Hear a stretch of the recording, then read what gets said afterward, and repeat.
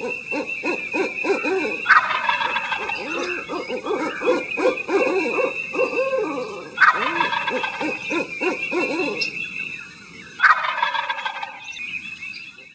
to the Turkey Hunter Podcast with me, your host, Andy Galliano.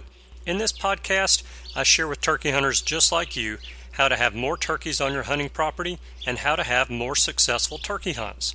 I teach you how to do this with tips and interviews with turkey hunting pros, wildlife management tips, and entertaining turkey hunting stories. Tune in weekly as I share proven and simple strategies to help you have more success this turkey season. Make sure to head over to www.iamturkeyhunting.com to subscribe to receive free turkey hunting tips, tactics, strategies, and product reviews. Also, please visit and like my Facebook fan page. Go to Facebook and search I Am Turkey Hunting, and also feel free to post your turkey hunting photos from this past season and let us know where and when you killed your bird.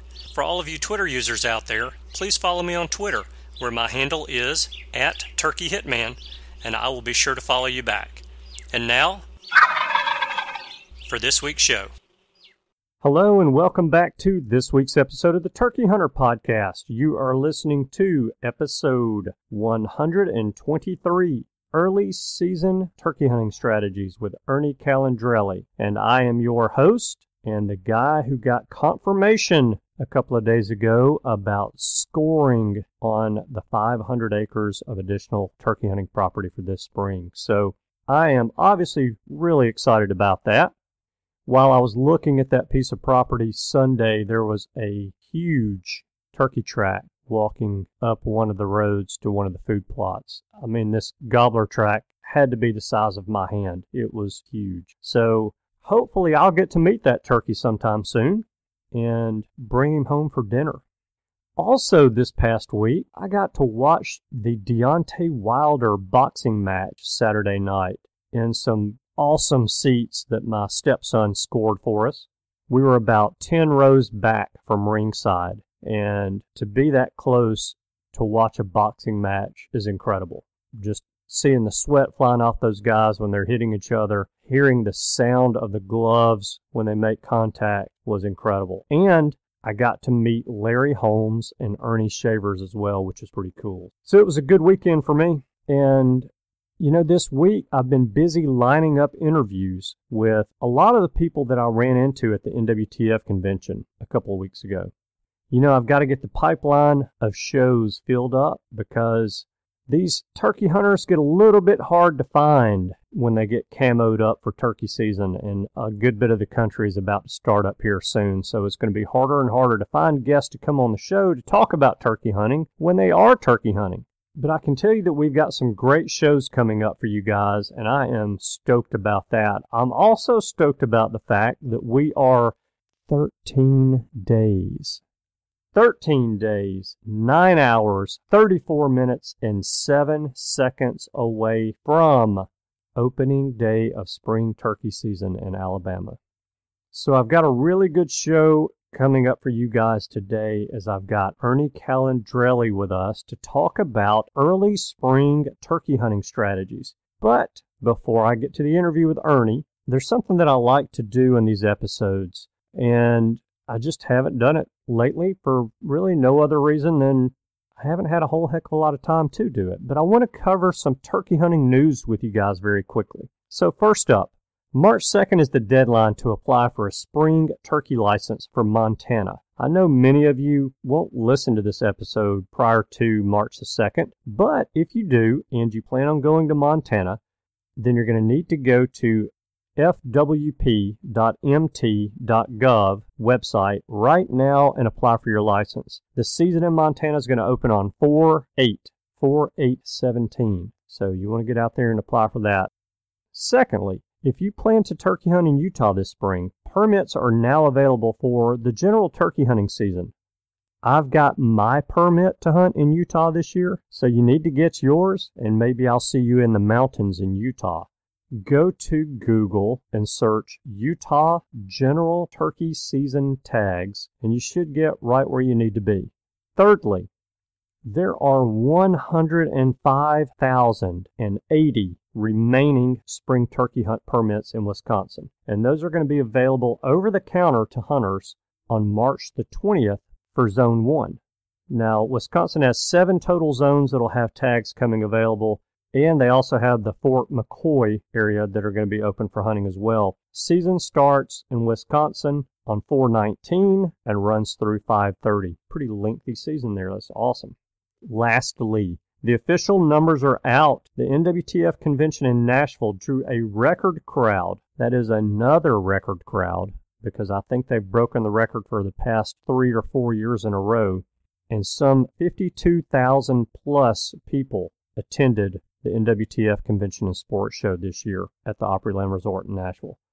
As I'm walking around the show and talking to exhibitors, I always like to ask them how the show is for them. And many of the exhibitors told me that this year was their best year. So I was excited to hear that. I always like to hear of a business doing well, and especially when they make an investment to go to a show like the NWTF show. So if you missed this year's convention, then you need to go ahead and make some plans to take off work for next year's show.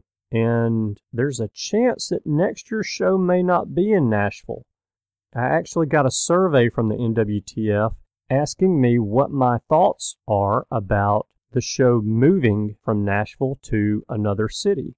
So there's a chance it won't be in Nashville, and we probably won't find out for, I'd say, several months.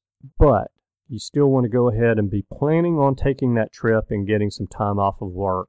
The show is a great time, and I think anybody listening to this show would greatly enjoy it. Okay, so I've talked your ear off enough already, and I'm ready to get you to today's interview with Ernie Calandrelli. Ernie has been involved in the hunting industry for a long while, and he's a very good turkey hunter. For those of you who don't know who Ernie is, he is the Director of Public Relations and Advertising at Quaker Boy, which, as many of you know, was founded by the late, great Dick Kirby and his wife, Beverly. And the company was incorporated back in 1981, so they've been around the block a time or two.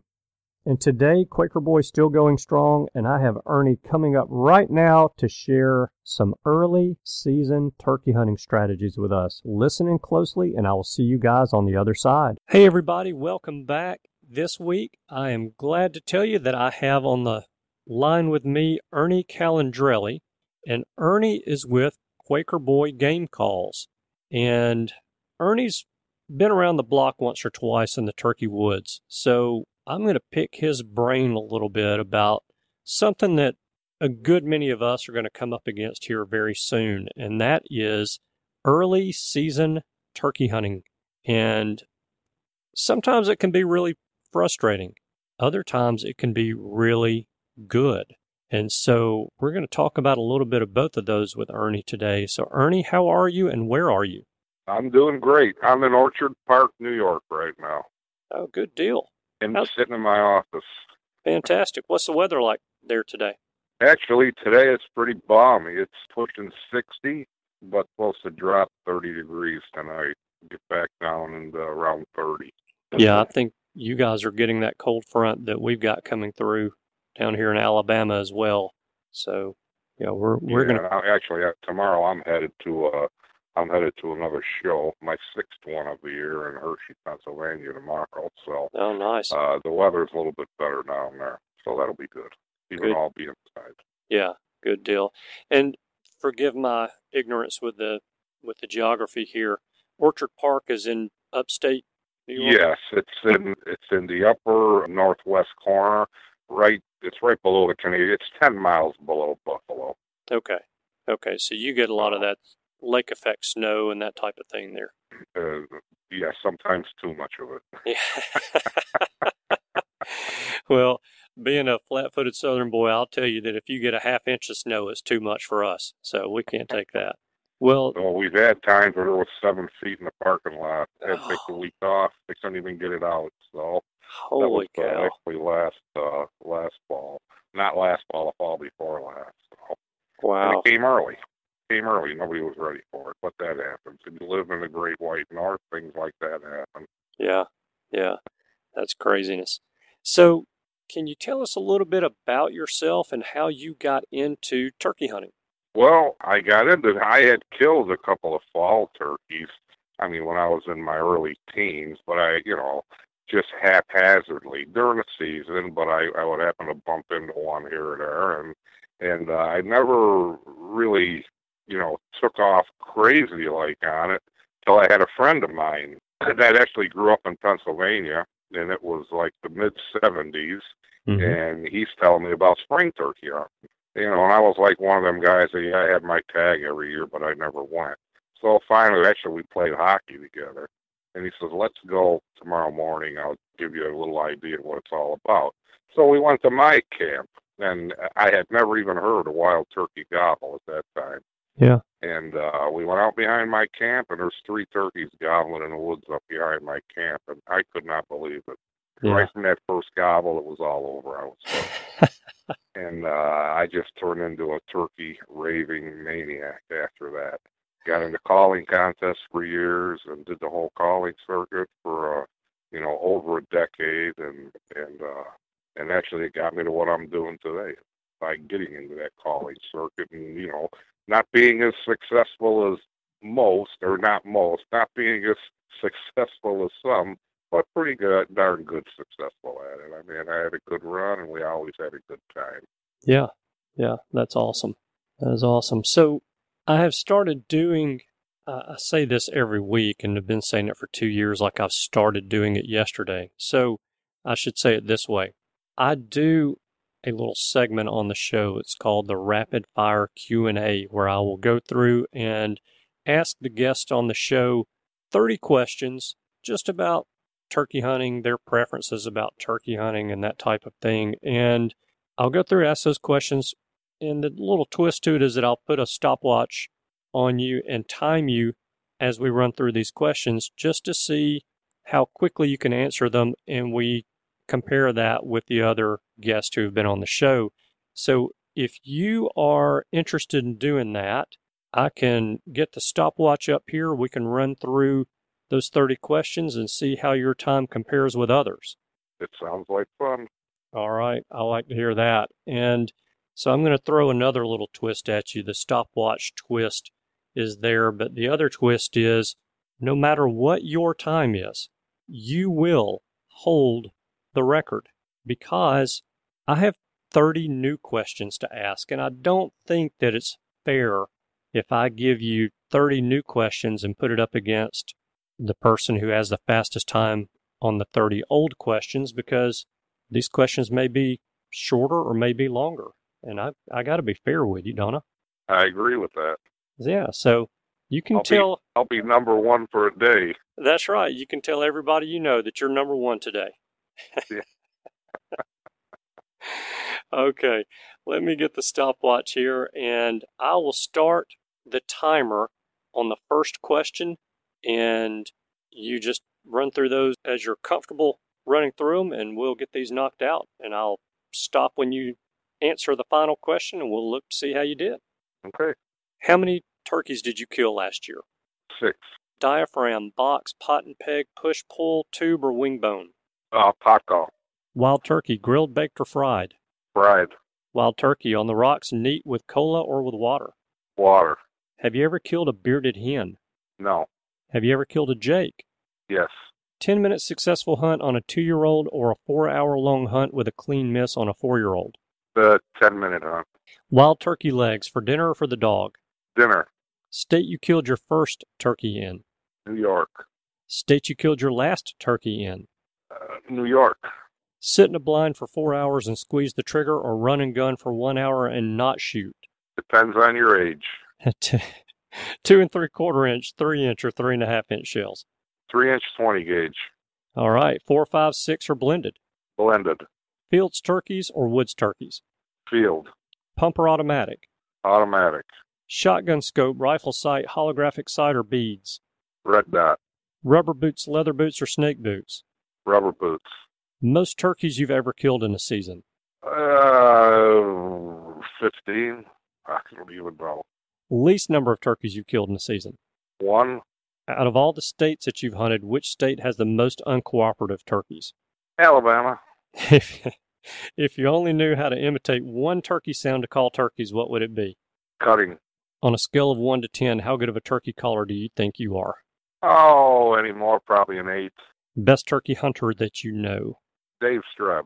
Favorite turkey hunting book? I can't think of the name, but the one by Cub Strickland. Who taught you to turkey hunt? Myself. Think of the toughest turkey that you've ever hunted. Did you ever kill him? Took 30 days. Wow. Do you prefer long, sharp spurs or long, thick beards? Spurs. Biggest mistake a new turkey hunter makes? Patience. How long does turkey season last in heaven, and what is the bag limit? Forever.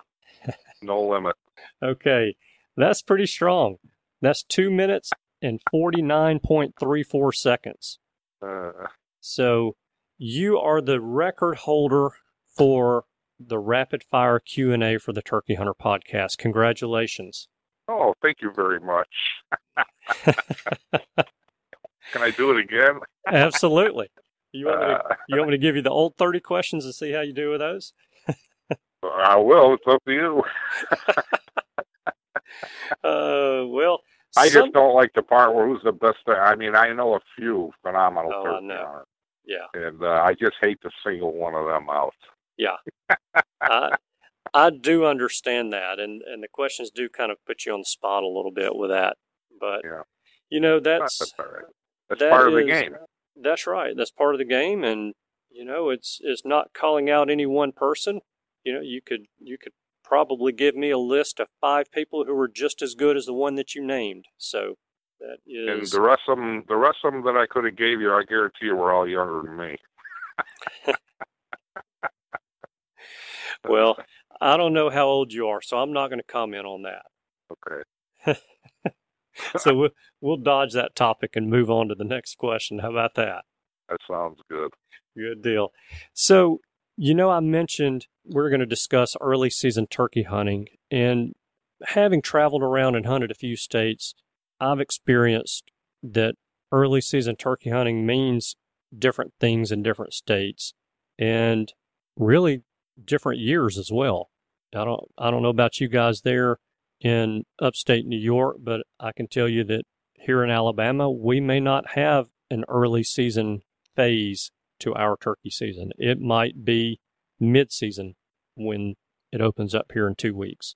But when I'm talking about that early season turkey hunting, I'm really talking about groups of gobblers who are breaking out of their winter bachelor group and transitioning to where we've got dominant gobblers who have large groups of hens with them, and then we have subordinate birds who are either tagging along or those satellite type subordinate birds who are looking for love in all the wrong places. So I guess really the first question that I have for you related to all of that is, how can we really tell what stage that the turkeys on our hunting property are in when we get out there, whether it's for scouting or with a gun in our hands? Are there any kind of signs that you can think of that would help point us to know what phase these birds are in? Well, one of the phases, and again, it varies. It varies year to year in a lot of times. Right. But, it's the gobbling on the roost. I mean, normally early season, turkeys will be gobbling pretty good on a roost. They hit the ground, they're done. They're all together. Sometimes there's hens and gobblers together in big groups. And once they all get together, they pretty much calm down right then. I mean, they're just getting ready to get with the program. And so in my way of thinking, if they're on the roost, they're gobbling their brains out, and they hit the ground, and they get pretty silent for the rest of the morning, that's showing me that it's pretty early right there. Right. Okay. So what is it that you think makes the early season period so tough for us turkey hunters? Well, one of the things that makes it a little bit tougher is if when the birds do hit the ground and they're not gobbling as much, of course, it's hard to locate them or find them or actually even know where to set up on them. But the other problem is, in a lot of cases in the early season, you're going to have a lot of sets of eyes and a lot of sets of ears, that you're trying to get into gun range of you. And that maybe will not be all that cranked up as far as breeding goes.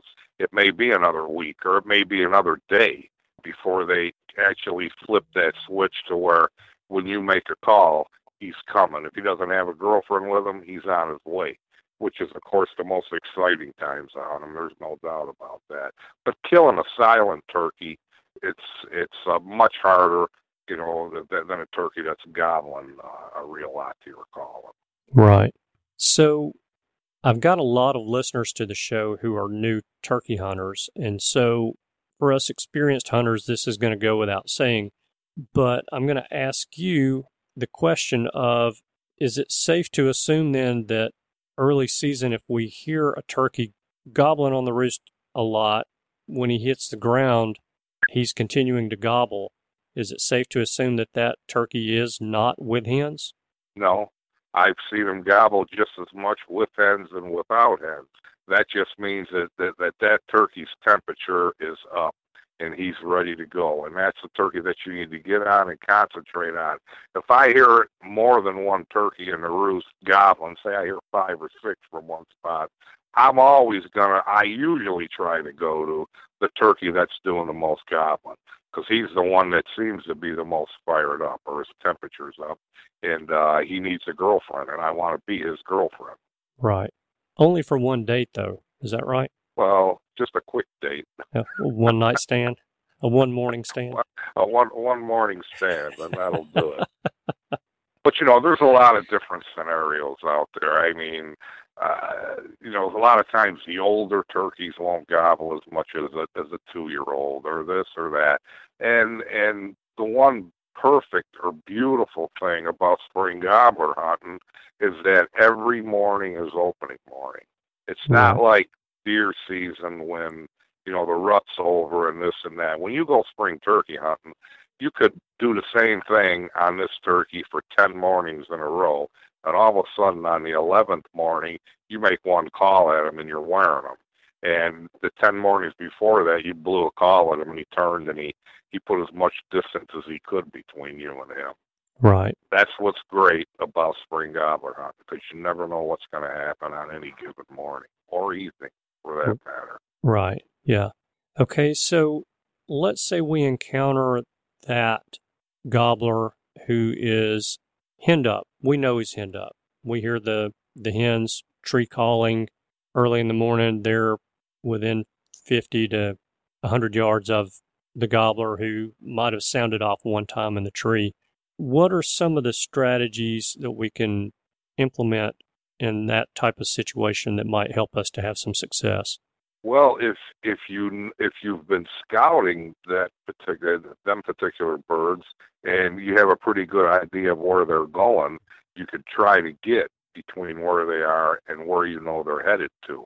The other thing to do is what we had success for many, many years was, if you have a loud, boisterous hen in that flock of hens, she's going to be the boss, and now you have to hunt her.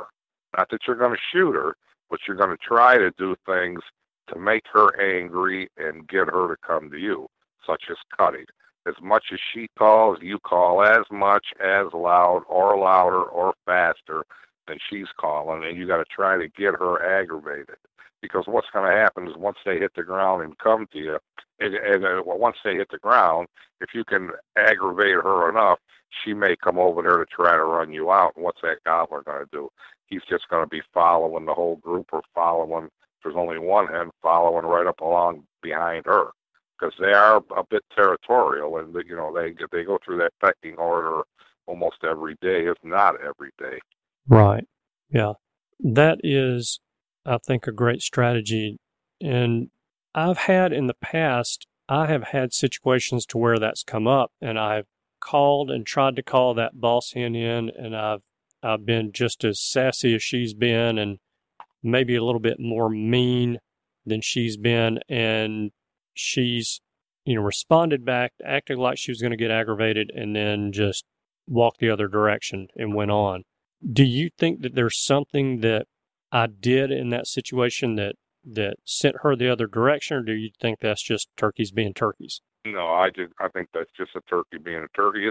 Nothing's gonna work 100% of the time. But if you do it 10 times and it works 5, that's real darn successful right there. Absolutely. But the key is to get her fired up, and I mean, you can tell when they come in. When they come in and they're cutting loud and hard and fast, you can actually see the spit flying out of their beak. They're mad. You can see it in their eyes, and they want you out of that area. And and like I say, of course, that's gonna normally with all that cutting and carrying on going, that gobbler normally is going to be doing quite a bit of gobbling when all that stuff is happening. Yeah. Okay. So, all right. And then if that doesn't work, what is your next approach going to be from there? For a gobbler with hens? Correct. Well, I'm going to, let's say that I've scouted real well and I know a field, that they're frequenting and what direction they're coming into it. And I'll try to be set up in there and try to intercept them coming into that field. And, this is where, sometimes a decoy will come in pretty handy. Because even if they're a little bit out of range, you put a decoy or two out, and especially if they're not paying all that much attention to you, that decoy could end up sucking them right over there and get you a good shot at that gobbler. Okay.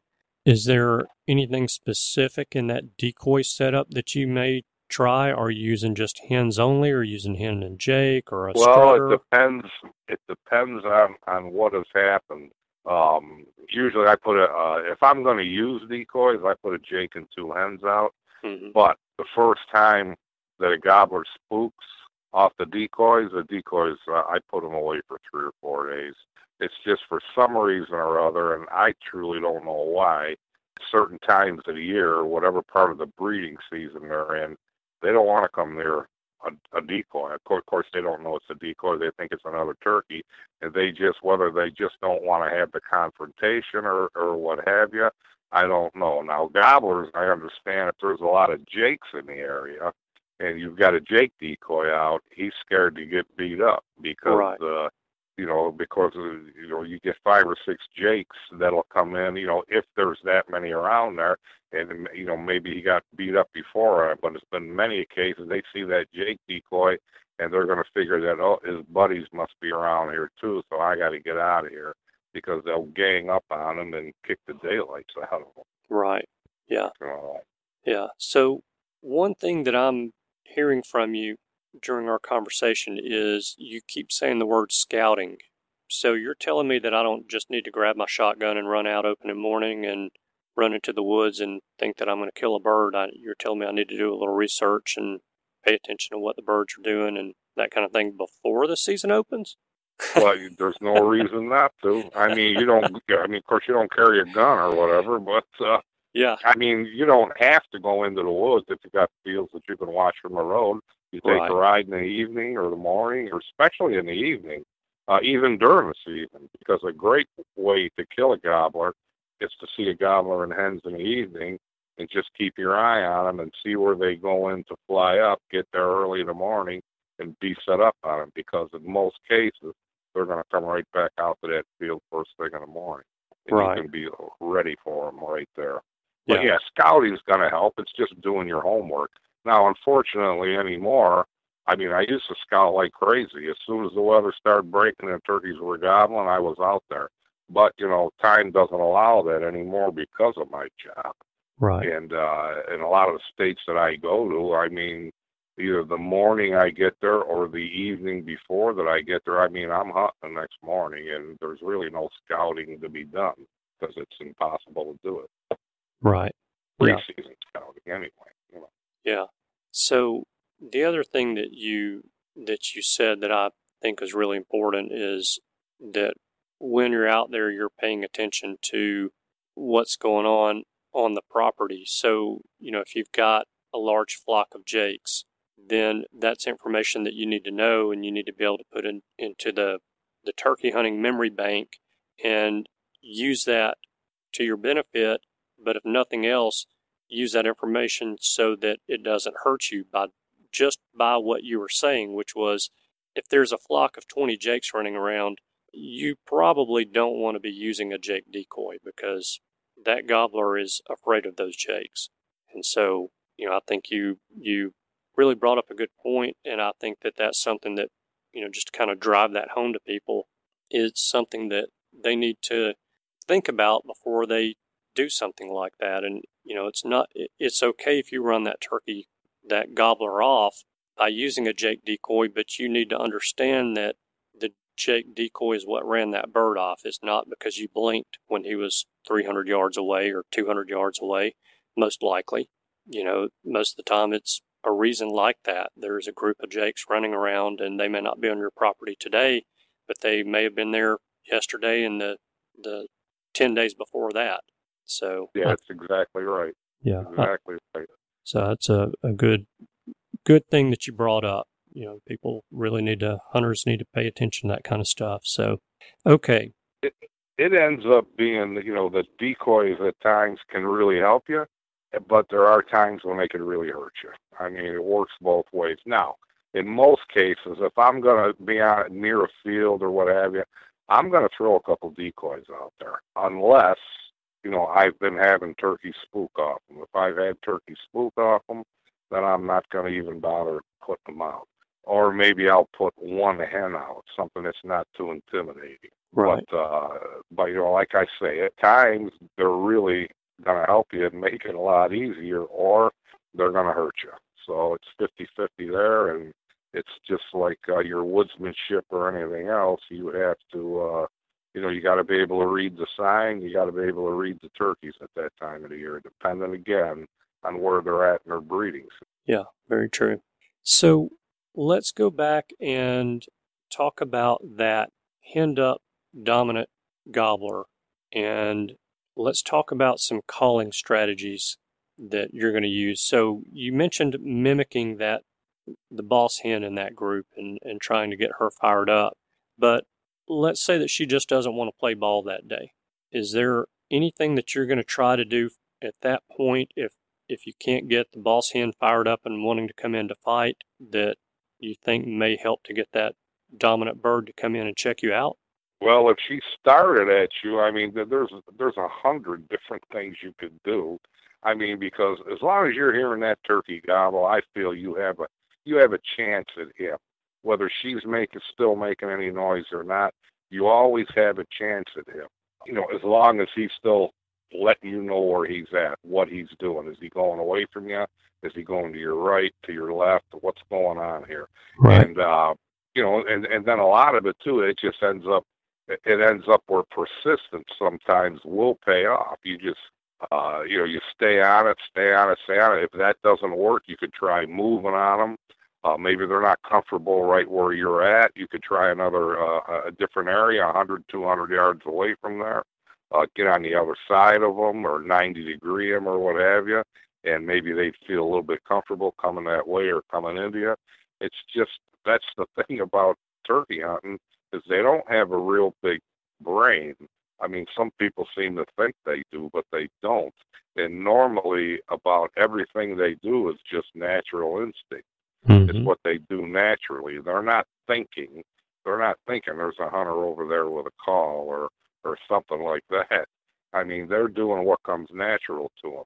And I believe that a lot of that has to do with the time of the year, or most of it, I believe, has to do with the time of the year, or again, where they're at in their breeding season. Right. Yeah. But as long as a bird's gobbling, in my opinion, you never give up.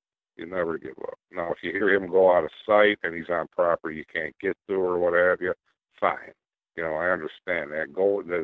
Probably the best thing to do in that situation is go find another gobbler, and even if he's got hens, that will play with you. Yeah. It's not like it used to be. When we used to hunt, when I first started hunting spring gobblers, when you went out, when you made a call, you were hoping a turkey heard you. Right. I mean, you may make a number of calls where you were just praying that, that a gobbler's going to hear you.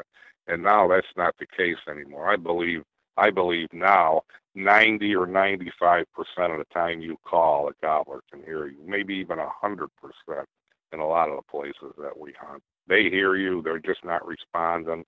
They got other things going on, and they're doing what comes natural to them. So there are times that you have to do things to try to draw them gobbles out of them to get them to give their locations away, which will put you in the game. Right. Yeah. So do you find that you have a decent amount of success late morning, midday, and even in the afternoon in the early season? If that normally with me in the early season, I've got to go for right off the roost. Okay. If it's early, I think it's early. I believe that your best opportunity is as soon as that turkey hits the ground off the roost.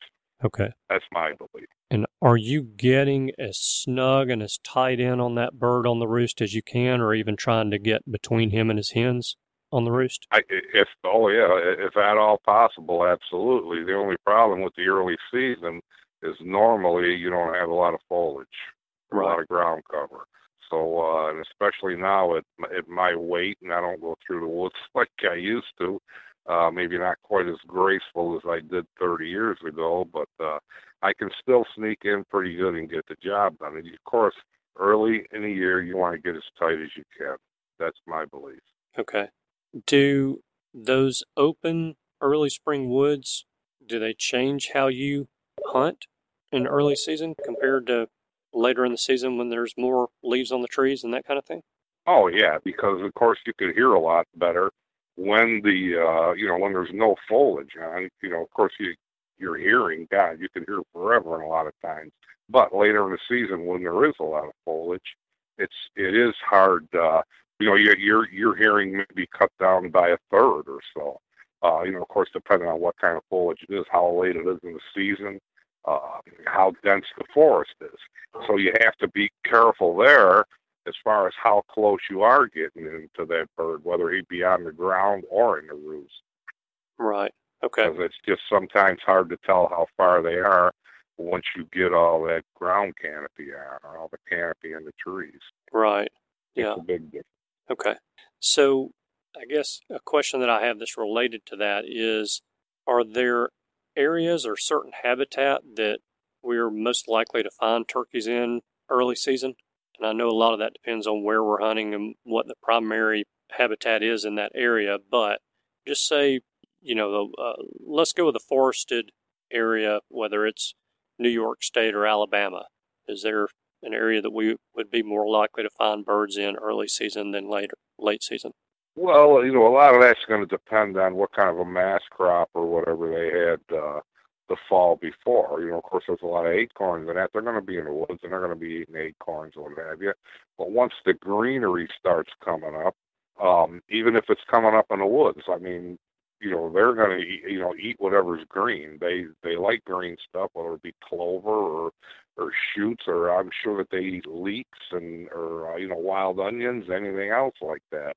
And they are going to frequent the spots. But early in the year, before all them foliage is up, a lot of times you can, if you're on a scouting mission or what have you, or get to a certain area, and you look for scratching or what have you. If you see some fresh scratching, then you pretty much know that them turkeys are probably within hearing, and and they're obviously comfortable with that spot. It'd probably be a pretty good idea that you might want to sit down for a half hour, 45 minutes, and run some calls and see what happens. Okay. Now, when I first started turkey hunting, it was all woods. They're woods. Turkeys are woods birds. No, they're not woods birds. Not in my opinion. They're field birds. As soon as they can get to the field, they're with whatever's out there, whether it's breeding or eating, they're going to get to the fields. They like to get out into the fields where they can see good, hear good. They don't have to worry about so many things sneaking up on them or what have you. And they're more natural field birds than they are a field or prairie, or than they actually are wood birds. But yes, they're in the woods a lot. They're in the swamps a lot.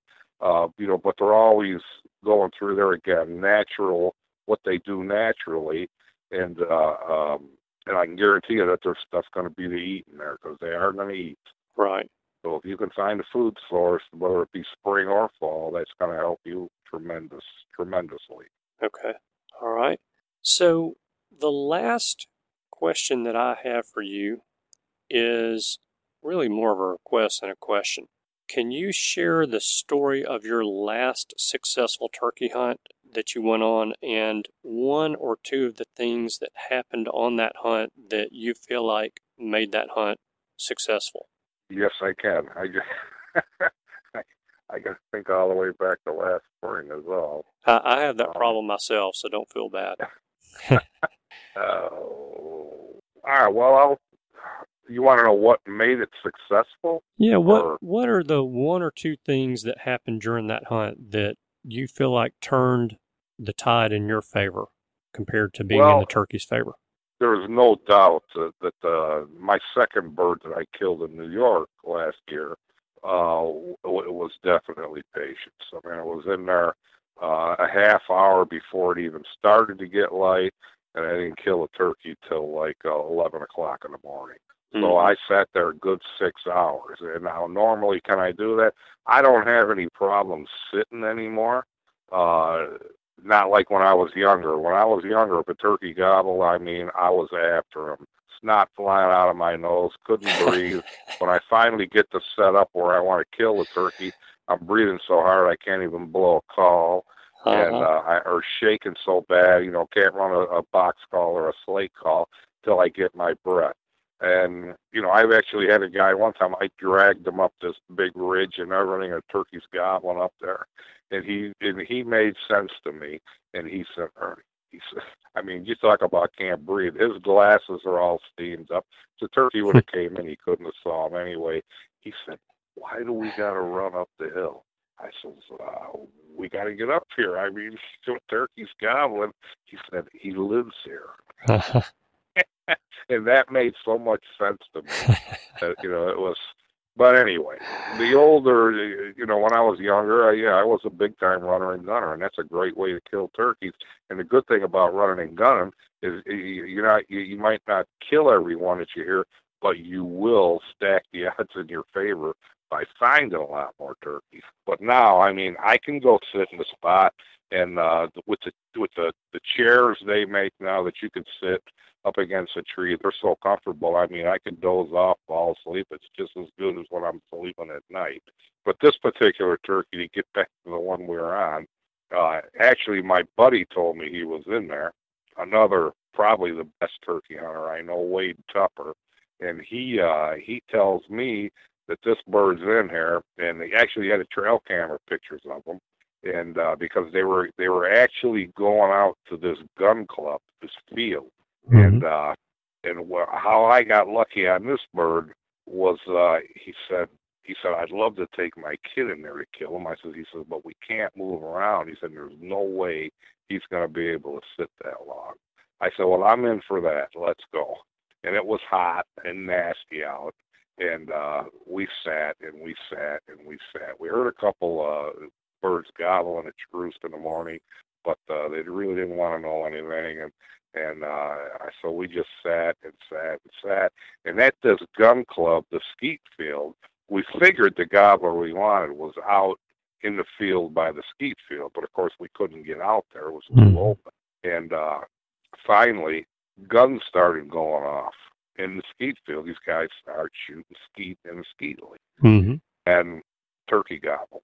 Not far from the guns going off in a skeet field. So I called a couple times. He cut me right off, gobbled right back at me. And pretty soon I looked, here he comes. And we knew it was him because in the middle of his fan, he had a lot of white in two of the feathers. Yeah. And actually, I felt that bird because he was pretty unique. So we knew it was him coming in, and he ended up, he actually had a hen with him. And, the guns pushed him back into the woods where we were at, the skeet shooters. And then she came right to the call. I'm sure partly to get away from the gunshots, but partly to come to the call, too. And she came in, and he followed right up on her. I shot him at about 10 steps. Wow. That was it was a long morning, but it was a pretty rewarding morning. Yeah, yeah. And was he gobbling pretty good at daylight? No, I don't know if he's the bird we heard on the roost or not. I couldn't say it for sure. There was a few jakes in there that we did see, but and it could have been the jakes. But once he gobbled, after the guns started going off, because I'm sure it shocked him, then I knew he was there, which of course built my confidence up even more. And within 20 minutes, he was flopping. Yeah. And then he did gobble 3, 4, 5 times coming into the call. So made it all worthwhile. But of course, the hen then was stretching out in front of him pretty good. He was starting to lose her, and I'm sure he was a little bit anxious because that hen was so far out in front of him. Right. So, Yeah.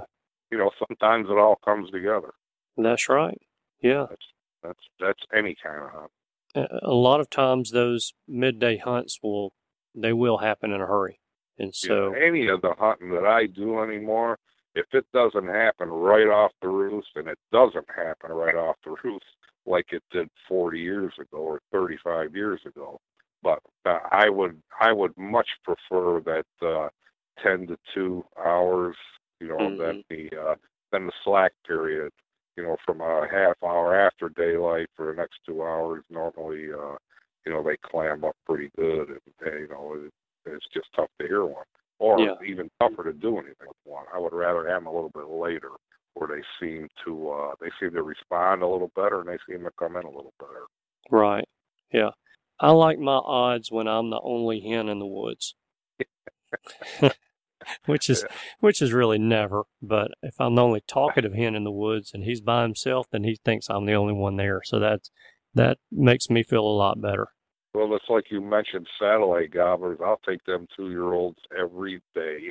Absolutely. As long as he's gobbling and strutting and coming in, there's a good day right there, even if you don't kill him. But if he's gobbling and coming, that's fine. Yeah. That's the big difference between trying to kill a good buck and a good turkey. Is normally 95% of the time you don't know how good that turkey is until you got him laying on the ground. Right.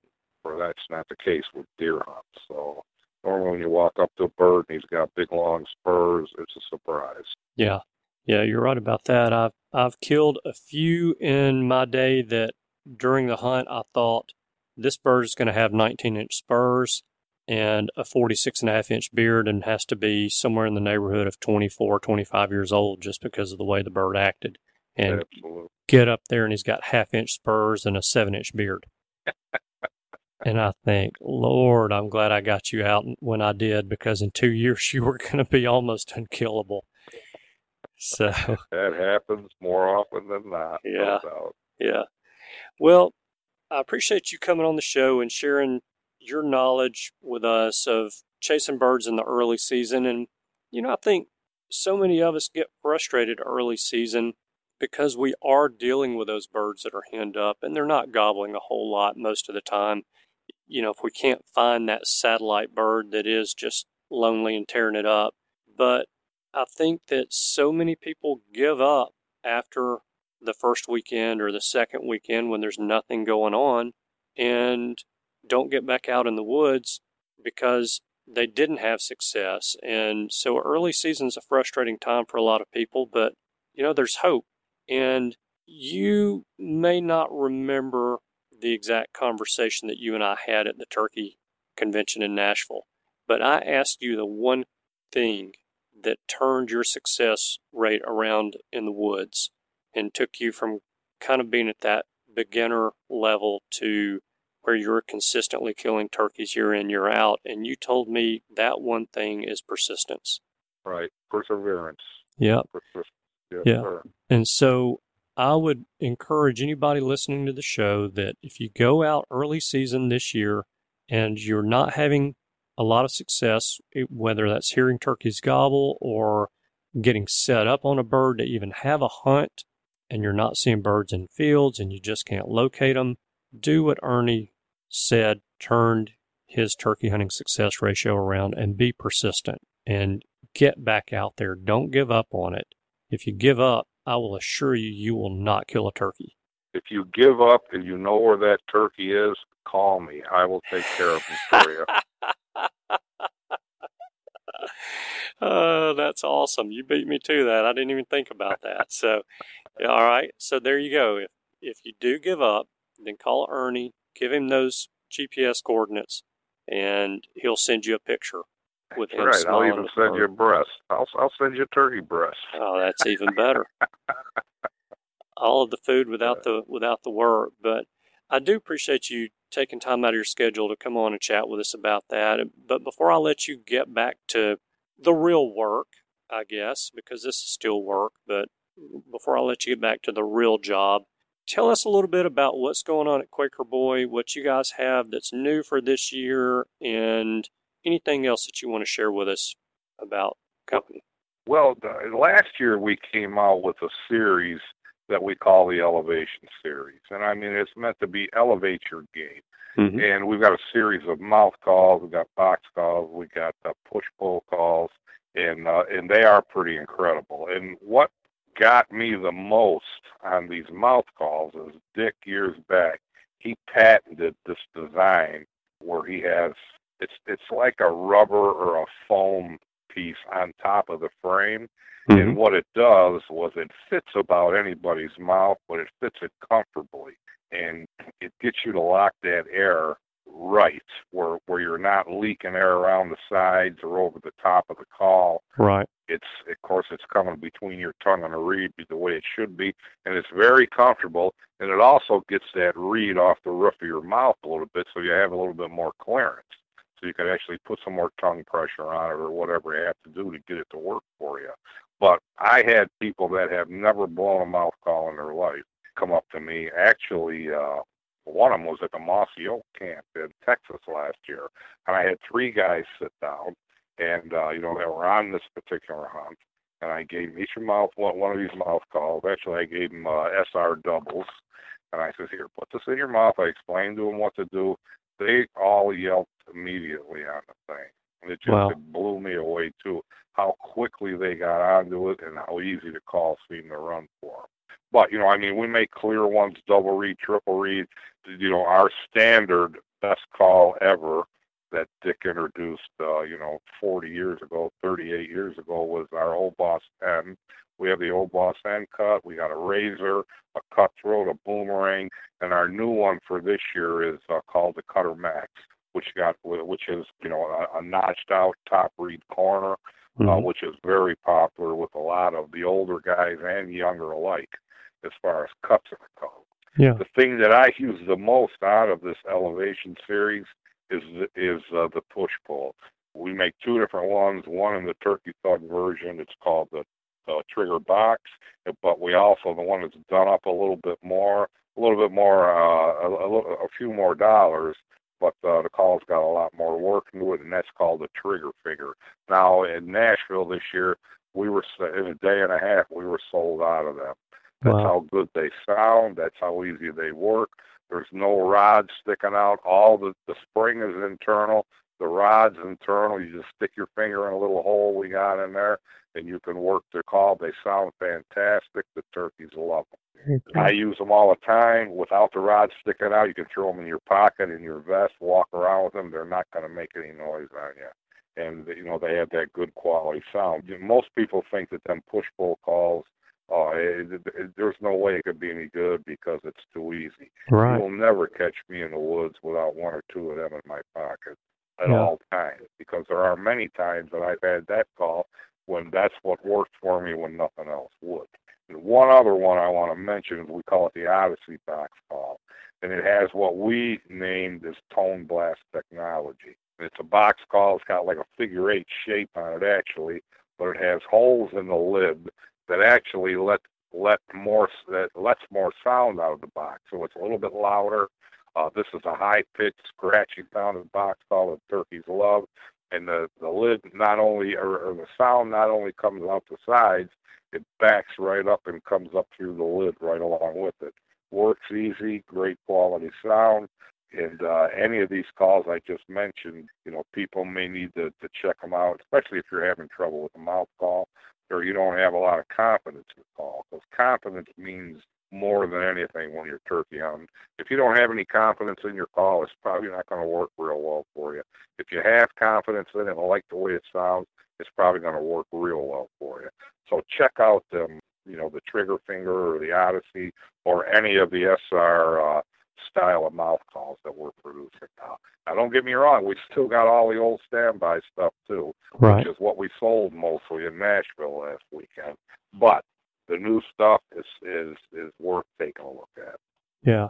Now, you mentioned that about the push-pull call, and I kind of feel the same way, but I'm obviously not as involved or in tune with what calls are selling, but I know when I'm hearing people talking about turkey calls, and when I hear stories about people calling in turkeys and killing them, it is rare that I ever hear anybody mention a push-pull call. Is that style call Well, a lot of kind of times going they away? probably use it and don't want to admit it. Well, that could be.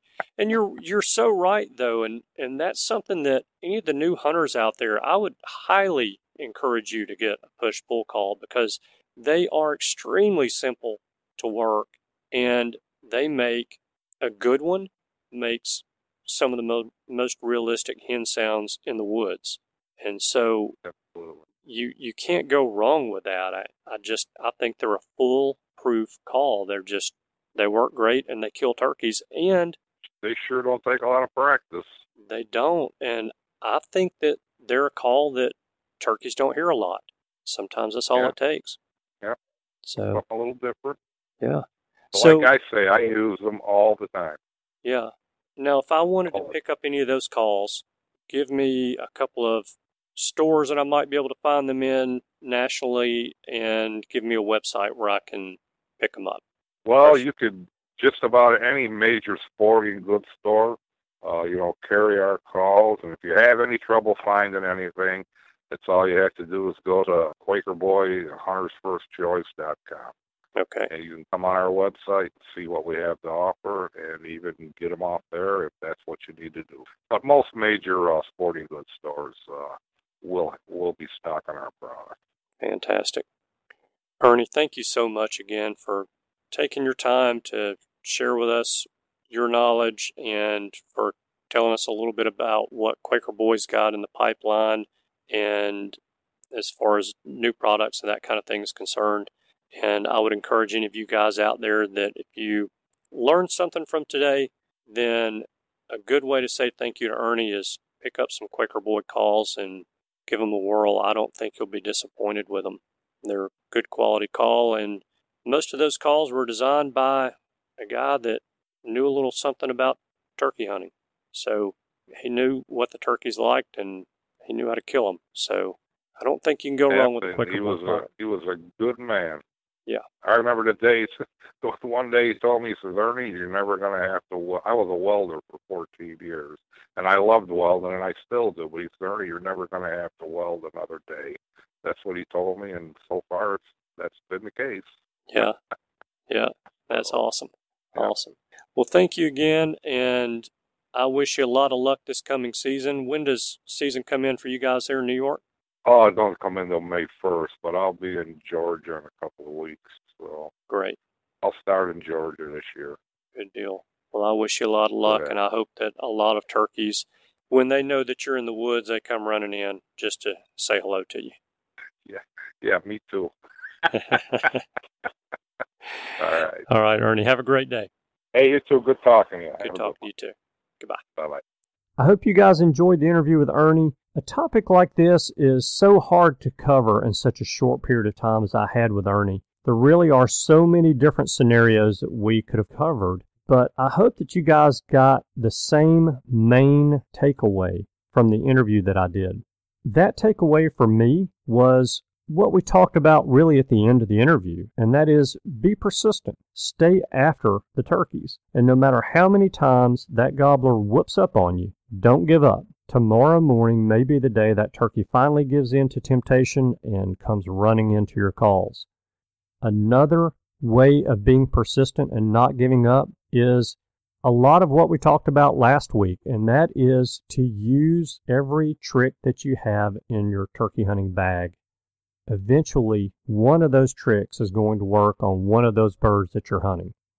Okay, so very quickly before I cut you guys loose for the week, I want to cover a couple of reviews. You guys take the time to leave these reviews, and I want to take the time to read them and recognize you for taking time to do this. So, the first review is from my friend Bob Smith in Glenmore, PA, and he signed on as PA Longbeard. And Bob says, 5 stars, Turkey Hunter Podcast. Andy, all great shows. Keep up the great work. Always something to learn, even from a seasoned hunter. Bob Smith, Glenmore, PA. Bob, thank you very much for leaving the review. thank you for being a friend of the show. Bob always takes time to like the episodes on Twitter and to retweet the tweet that has the episode link in it, and I greatly appreciate that, Bob. And also, it's been great to talk to you a couple of times on the phone and to chat with you via email as well.